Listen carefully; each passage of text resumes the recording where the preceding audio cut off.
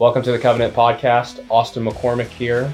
The Covenant Podcast exists to equip listeners with theological content from a 1689 Baptist perspective. We're on the Man of God Network, brought to you by Covenant Baptist Theological Seminary. And in this conversation, I have the privilege to talk with Pastor Conrad. Welcome to the show. Thank you. Thank you for having me, Austin. Yeah, it's the first time I've ever got to chat with you, so it's my privilege to have this conversation with you. And for our first question in the short interview, can you just introduce yourself to our audience? Yes, well, my name is Conrad Mbewe, as you've already heard, and I pastor Kabwata Baptist Church in Lusaka, Zambia. I've been pastoring there since 1987, and part of the other activities that I do back home, I'm a newspaper columnist. I also am a founding chancellor of the African Christian University. I edit Reformation Zambia, and so on. But mainly it's pastoring Kabwata Baptist Church. I'm married.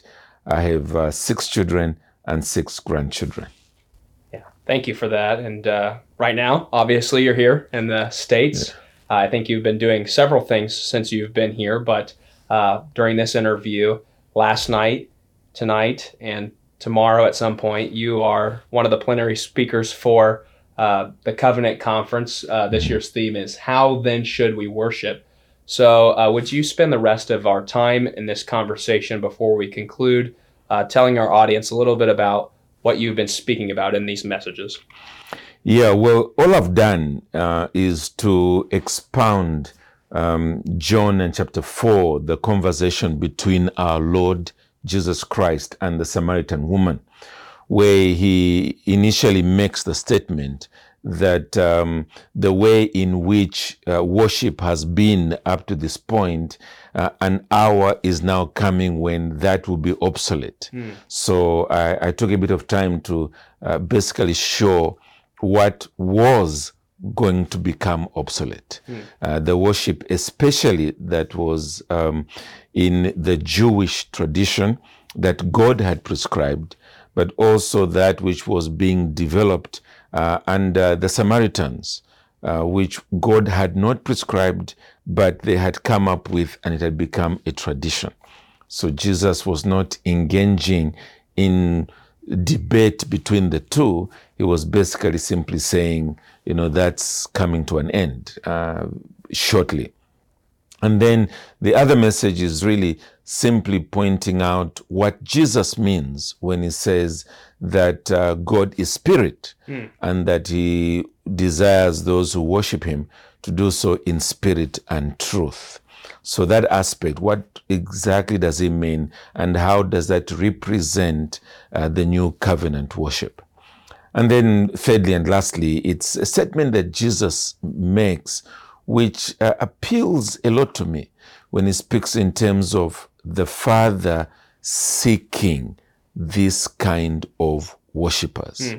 In other words, there are all kinds of worshippers that are there in the world, and simply because there is something about the way God has made us as human beings that causes us to realize that we are not the ultimate, that there is a creator, there is a divine benefactor, and that we owe him worship. And so human beings have come up with one form of worship or another. And now the Lord is speaking in terms of God seeking a certain kind of worshiper. And it is one who worships in spirit and truth. But it's just that aspect of God seeking, God desiring. That this is something that fits into something of the very nature of God. And that was my very last message at this conference. Thank you. And we appreciate you being willing to come. And thank you for the purpose of our short recording of the Covenant Podcast for summarizing your talks. So thank you, brother. Thanks. Thanks a lot. Really appreciate it. And to our listeners, we wish you grace and peace.